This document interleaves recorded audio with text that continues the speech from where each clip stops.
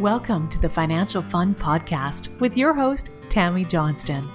This is where Tammy talks with business owner parents and grandparents about the interesting and important subject of money.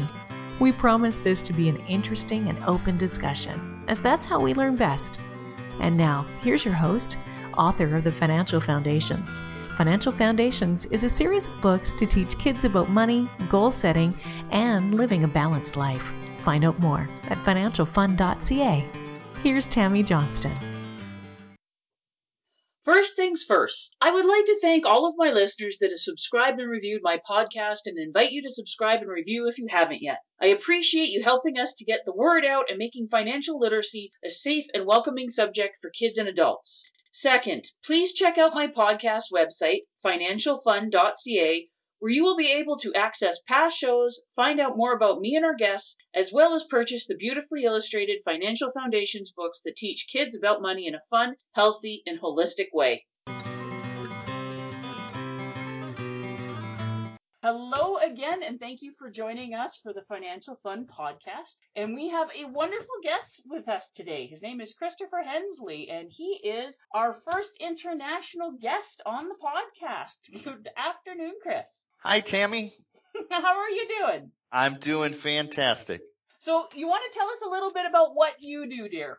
Yeah, absolutely. So I have about 3 different hats that I wear. I am the owner and an advisor with Houston First Financial Group, which is an independent advisory firm here in Houston, Texas. I'm also the president of the local chapter of the Houston Midtown chapter of the Society for Financial Awareness, which is a nonprofit 501c3 educational speakers bureau. And then I also host a podcast and a radio show here in Houston called Money Matters. Yes, you're totally a person after my heart on the financial education. Thank you so much for being our guest today. And you're a parent. I am, yes. We have my wife Heather, and we have a son, Alistair, who is 5, just about to be 6 at the end of the month. Oh my goodness, I remember that age. It is a special age. Yes, they're definitely testing their independence, and they're getting into all sorts of things, and then we wonder, how in the world do you not kill yourself on a daily basis? He is a handful. Yes, this is true. Yes, when I talk with my parents that have the slightly younger kids, they're talking about how they have all this energy and they'd like to just siphon some of it off. And I'm going, how the kids get all the energy? I'm quite sure they're siphoning it off of us. True. And me and my wife, we have been married. We just hit our 20-year anniversary, so we waited a little bit late in life to have kids. So I'm 42, and yes, when I see parents that have more than one, I can't figure out how they do it because just the one keeps me busy all the time. Oh, I fully understand that. My hat's off to anybody who can handle more than one, but I think I'm up to close to 1,200 reasons why my husband and I have one child. There you go. Each family works for whatever works for them. But yes, I love having my one child, and I'm very spoiled in the fact that she's a well-behaved, quiet introvert. There you go. That's a good thing. It is. It makes my life so much easier a lot of the time.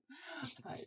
So, once again, like I said, thank you for being on our show. So, what are some of the things that you learned about money as a kid? Like, obviously, you learned a few things because you went into the industry. But what were some of the things that caught your attention when you were like your son's age? Yeah. I mean, if I think back to some of my earliest memories when it comes to money, I was raised by a single-parent mom, but I had a lot of influence from my grandparents. And I remember my grandmother watched me during the days while my mom was at work. And I remember money as being something fun. My grandmother had one of these buckets they used to sell gallon of ice cream in these red buckets. And so she would keep in the kitchen pantry, she would keep a giant red bucket, about a gallon bucket, and she would put all of her pocket change in there. So it would be pennies, dimes, quarters, nickels, mostly pennies though. And she would bring me into the fold there when it was time to roll the pennies and take them to the bank. So I remember it was always for me, it was a neat experience to sit down with her, to roll the pennies and then to take them to the bank. And I remember I got a sucker or a lollipop when I got to the bank. And so those are pleasant memories for me. And those are some of the ones that just kind of surface when I think about growing up around money. Oh, that's a good one. I could totally see how that would be fun when you were a kid. What were some of the memories that you had and things that you learned as you got a bit older? Because obviously you were a bit younger when you were doing that with your grandma. Yeah. So, I mean, as I got older, I was raised around people that had a great work ethic. So I saw, for instance, my aunt was a hard worker and dedicated. She put herself through school. Really big influence on me when it came to saving. I worked pretty much full time since I turned 18 and put myself through school and was able to get out on my own at age 18 and have never looked back as far as working. The savings part of it was huge. I mean, I started the very first job that had a 401k. I was excited about that and started putting money away very, very quickly and saw that grow and then ended up using part of an IRA that I had rolled over into putting a down payment on a house at an early age, or I guess in my early 20s. So to see that idea that hard work pays off was something that I saw in my grandparents, I saw in my aunt, my mom, who had to not only wear the single parent mom hat, but she had to wear the dad hat. She really had to do the work of two people there to see the discipline that it takes and the hard work to do that. That has kind of come over with me, and hopefully it'll go over to Alistair as well. Well, that's definitely a great one. I remember being introduced to RSPs and the magic of compound growth when I was 19 and started my first job at an investors group, and they showed me that, and that allowed me to start putting money aside, which worked out to be the down payment on my husband's and I first condo, and then ended up being our house and stuff like that. So it's like it was really good to be introduced to that so young. It's huge, and I remember when I was in school, I didn't even really get into investing until I was in my 20s. But I remember as a kid looking at the newspaper when they would have the stock quotes in there every day, and just looking at the numbers and the percentage symbol. I was like, what is this? It was kind of a mystery to me, and it drew me in. And so years later, when I was in school and I worked at a bookstore as I was putting myself through school, I met somebody who was moonlighting at the bookstore, who was a banker, and kind of hit me to investing and recommended a couple of good books for me to get started.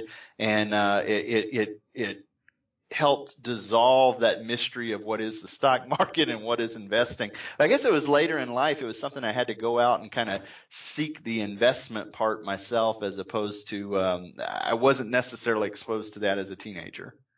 Well, that's I think how pretty much works for anybody. Like any of my clients or my colleagues that are interested in money, it's something they had to go out and look for themselves, because it's not talked about in school and it's not talked about in normal conversations with people. So it's like, okay, if you're really interested, you can find someone who will kind of share this secret information with you, and it's really quite sad if you ask me. This is true. This is true. I find the same thing when I go out and talk.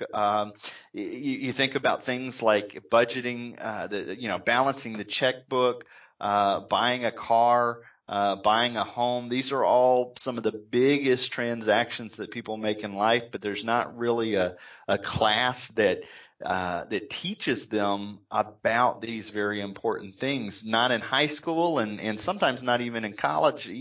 when it comes to personal finance. So there is a kind of a vacuum out there when it comes to this knowledge that people are hungry for information about financial literacy.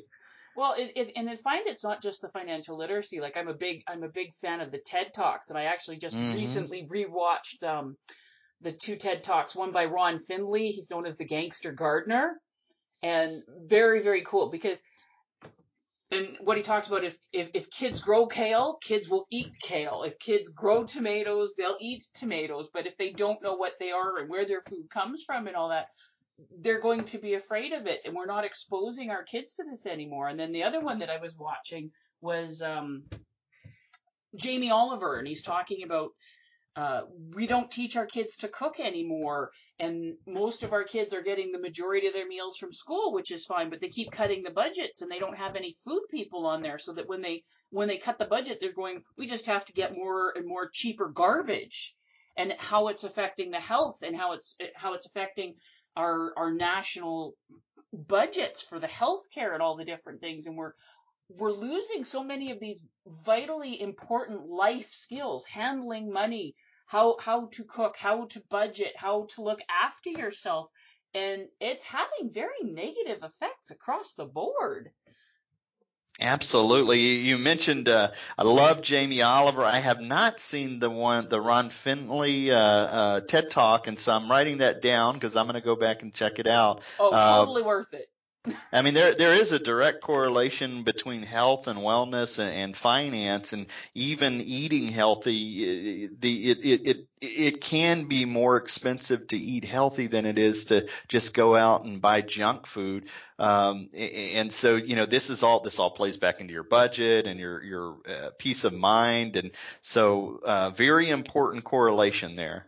But I found it, yeah, when I sit down with a lot of families, if they've got kids and they live in an urban center, because they're so busy and they're running around to work and to extracurricular activities, and I got to get kids to this lesson and this soccer game and things like that, it is not uncommon for me to find families that are spending as much on eating out as they do on their mortgage or rent. Because they don't think about it. It's like, okay, well, I just got to grab. So I didn't have time for breakfast. We slept in and have to get the kids there. So I'm just going to hit the Tim Hortons and grab a coffee and a muffin and that. But it's only it's under $5, so it's not a problem. And then they're hitting Subway for lunch. And then, okay, we've got to hit the drive-through because I got to pick up the kid right after school or daycare, and I got to get them to soccer practice or piano lessons or whatever.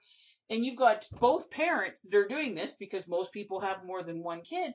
And they don't realize how much money is going into that, where if they just took a bit of time and planning and a bit of money and planned and made meals at home and packed them up. Like when I cook, I don't get to do a lot of it, but I will do like 2 or 3 nights at once, like make big meals and make TV dinners so that we've got them here.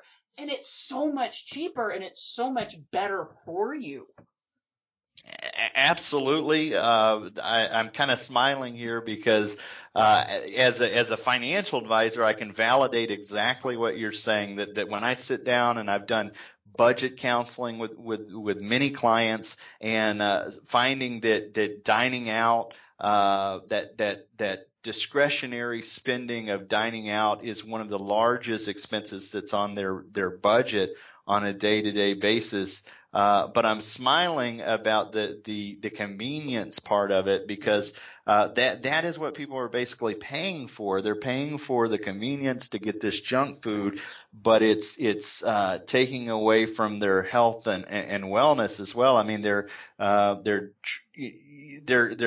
doing this because they're trying to do a lot of stuff at once. They're stressed out. That's going to take away from their total life expectancy, and the cost of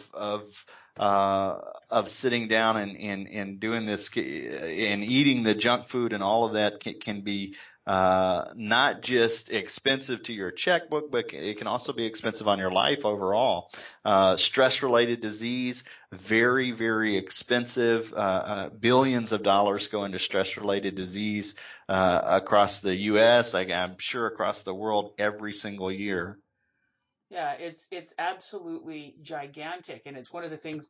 So I make my daughter cook with me, and she likes to fuss a little bit about it. But I've stressed to her more than once that my job as her mom is to teach her how to be a capable and functioning adult when I kick her out of the house in a few years, and not to send her out with no life skills so she barely can wipe her own butt. Well, I'm smiling because as the financial advisor, people don't get to see the other side of me, which is when I go grocery shopping, I do couponing, I buy in bulk, I vacuum seal, we use crock pots. I mean, I do all of the things that I recommend people do. And it does really end up saving you lots of money in the end when you eat in instead of dining out all the time.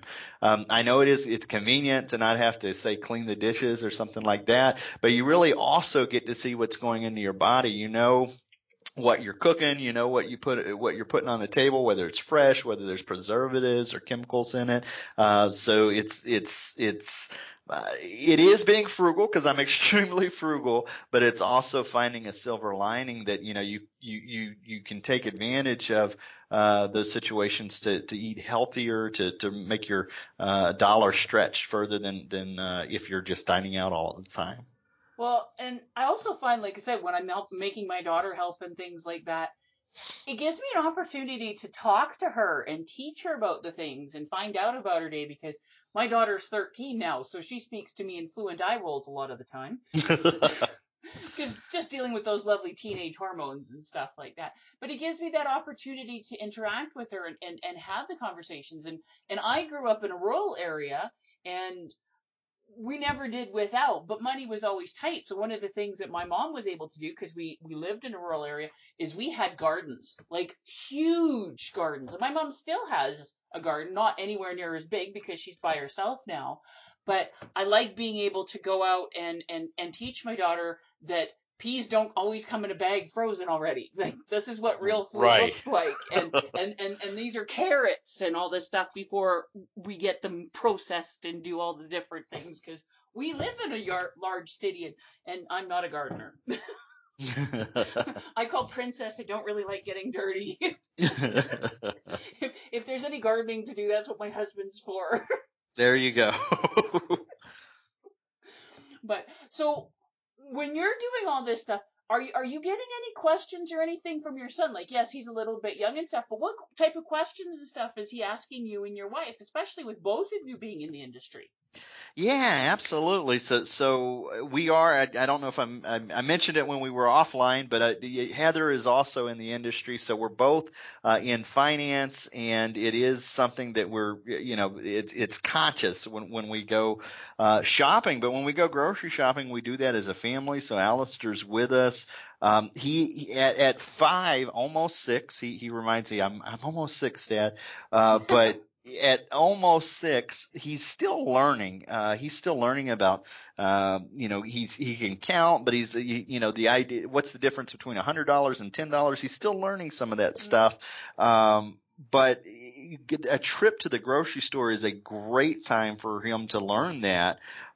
Most of the things that he is interested in that cost money are toys right now. Oh, of course. And that's a huge thing for him, and being able to save for that. We have given him money for chores, and we help him learn to save, and he ends up buying some of the toys himself. And at 5, I think that's one good way for him to learn the value of a dollar. Every penny counts, and him saving as he goes, instead of us just buying every single thing he wants, we would go broke. So Yeah, especially if he ever watches TV. Even the TV shows Yes. are like non-stop commercials. Yes, that is true. We were trying to push as long as we could. We have Netflix here. Do you guys have Netflix in Canada? We do, but we don't get all the same shows. We don't get as good a lineup as you do. But yes, Netflix is huge in Canada. One of the positive things I liked about Netflix is that there's a channel for kids, and that it was commercial free. So as long as we were doing kind of the educational shows, I felt pretty confident in some of the stuff that comes out of PBS and some of the educational stuff. But when he got that age, when he started watching the cartoons on the cable networks, then there were commercials, and the very first, shortly after that, when we were at the grocery store, he would be drawn to the cereal boxes that have the toys on them and that sort of stuff. So we put that off as long as we could. Do cereal boxes still come with toys in them? They do. I was surprised to because it's been so long, but yes, they do. They're not exciting. They're not exciting toys. I think one of them was like it's the equivalent of an ice cube tray that you freeze milk in the shape of a cartoon character. Oh my! And, okay. Yeah, and he had to have that. And so we those are learning opportunities for him and for us to be able to teach him that sometimes the name brand versus the regular store brand, there's not much difference, and they'll have these endorsements from the television shows, the cartoon shows, and then that thing's going to be $1 or $2 more than just the non-name brand, where he might be able to get double the quantity. For cereal's a good example of that. Being aware of how the companies target their marketing to be able to drastically up their price, that's definitely a good thing to learn. Yeah, absolutely. I mean, when I'm very extreme when I'm probably not the most fun person to go shopping with. I feel like we're at war when we walk into the grocery store. I mean, the marketers put candy at eye level for children. Basically they have companies that their whole job is to go in there and market it and make you impulse buy and impulse shop. So I'm very big on making a list and sticking to it. I was just going to ask, are you a strict list shopper?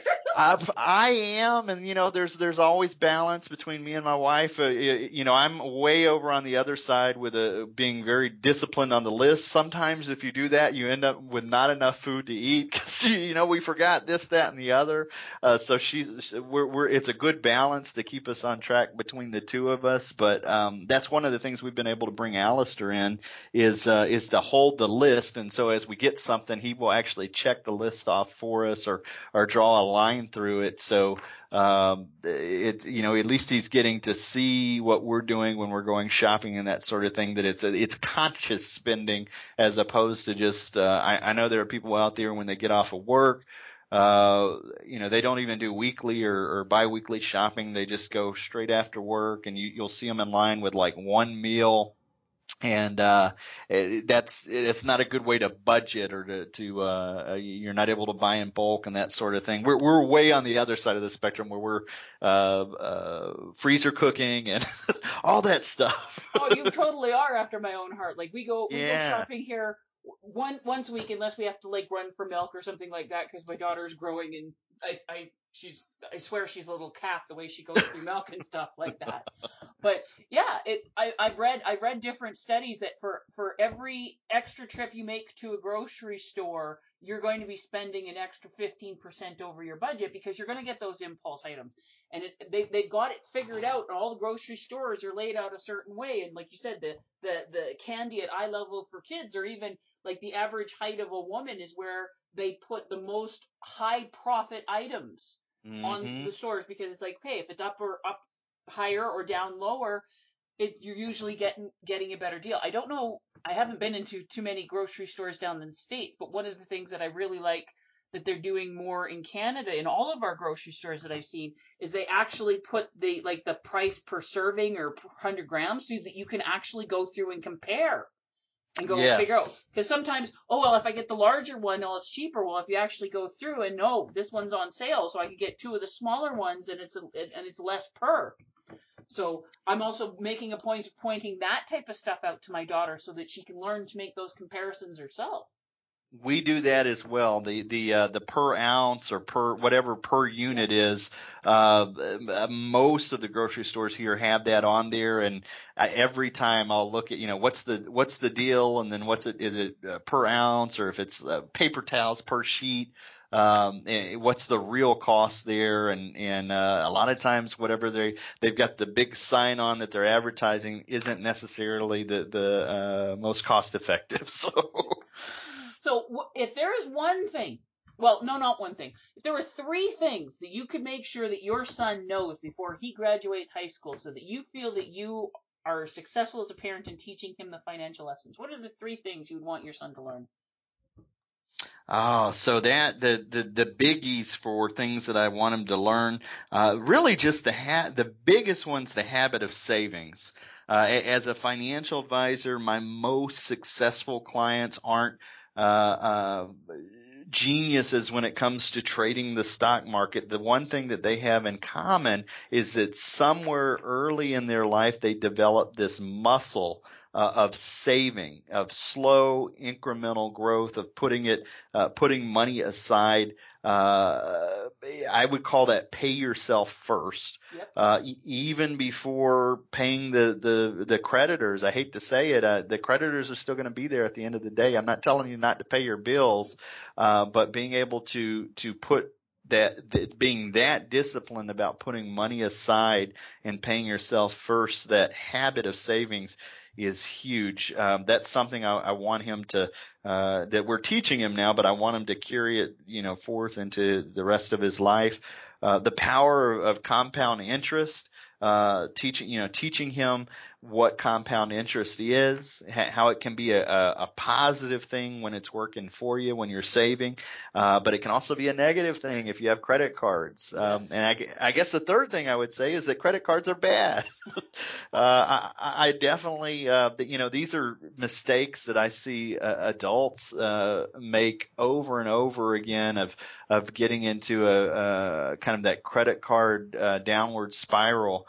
And there's arguments that if you're going to get a home or a car that you want to have some credit history, but there's a happy balance between that and the average person I see that comes into my office that has debt has about $16,000 in debt.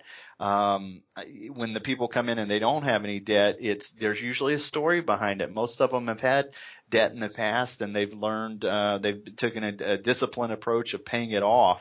And so to teach him that credit cards should be used sparingly, that you shouldn't go down that road, it would be something that I would want to let him know before he gets there.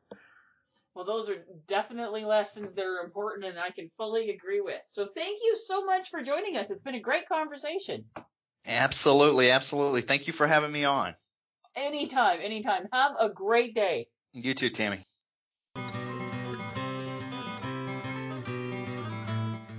Before we leave each other, I would ask all of you listening to please subscribe to and rate my podcast. A review would be most appreciated, and feedback is always welcome. Whether it be a comment, future topic suggestions, and or questions you or your kids would like to have answered in the Ask Tammy column on the financialfund.ca website. Please feel free to check me out on Facebook at Financial Foundation's Children's Books, on Twitter at Financial Fun, and Instagram at financial.fun.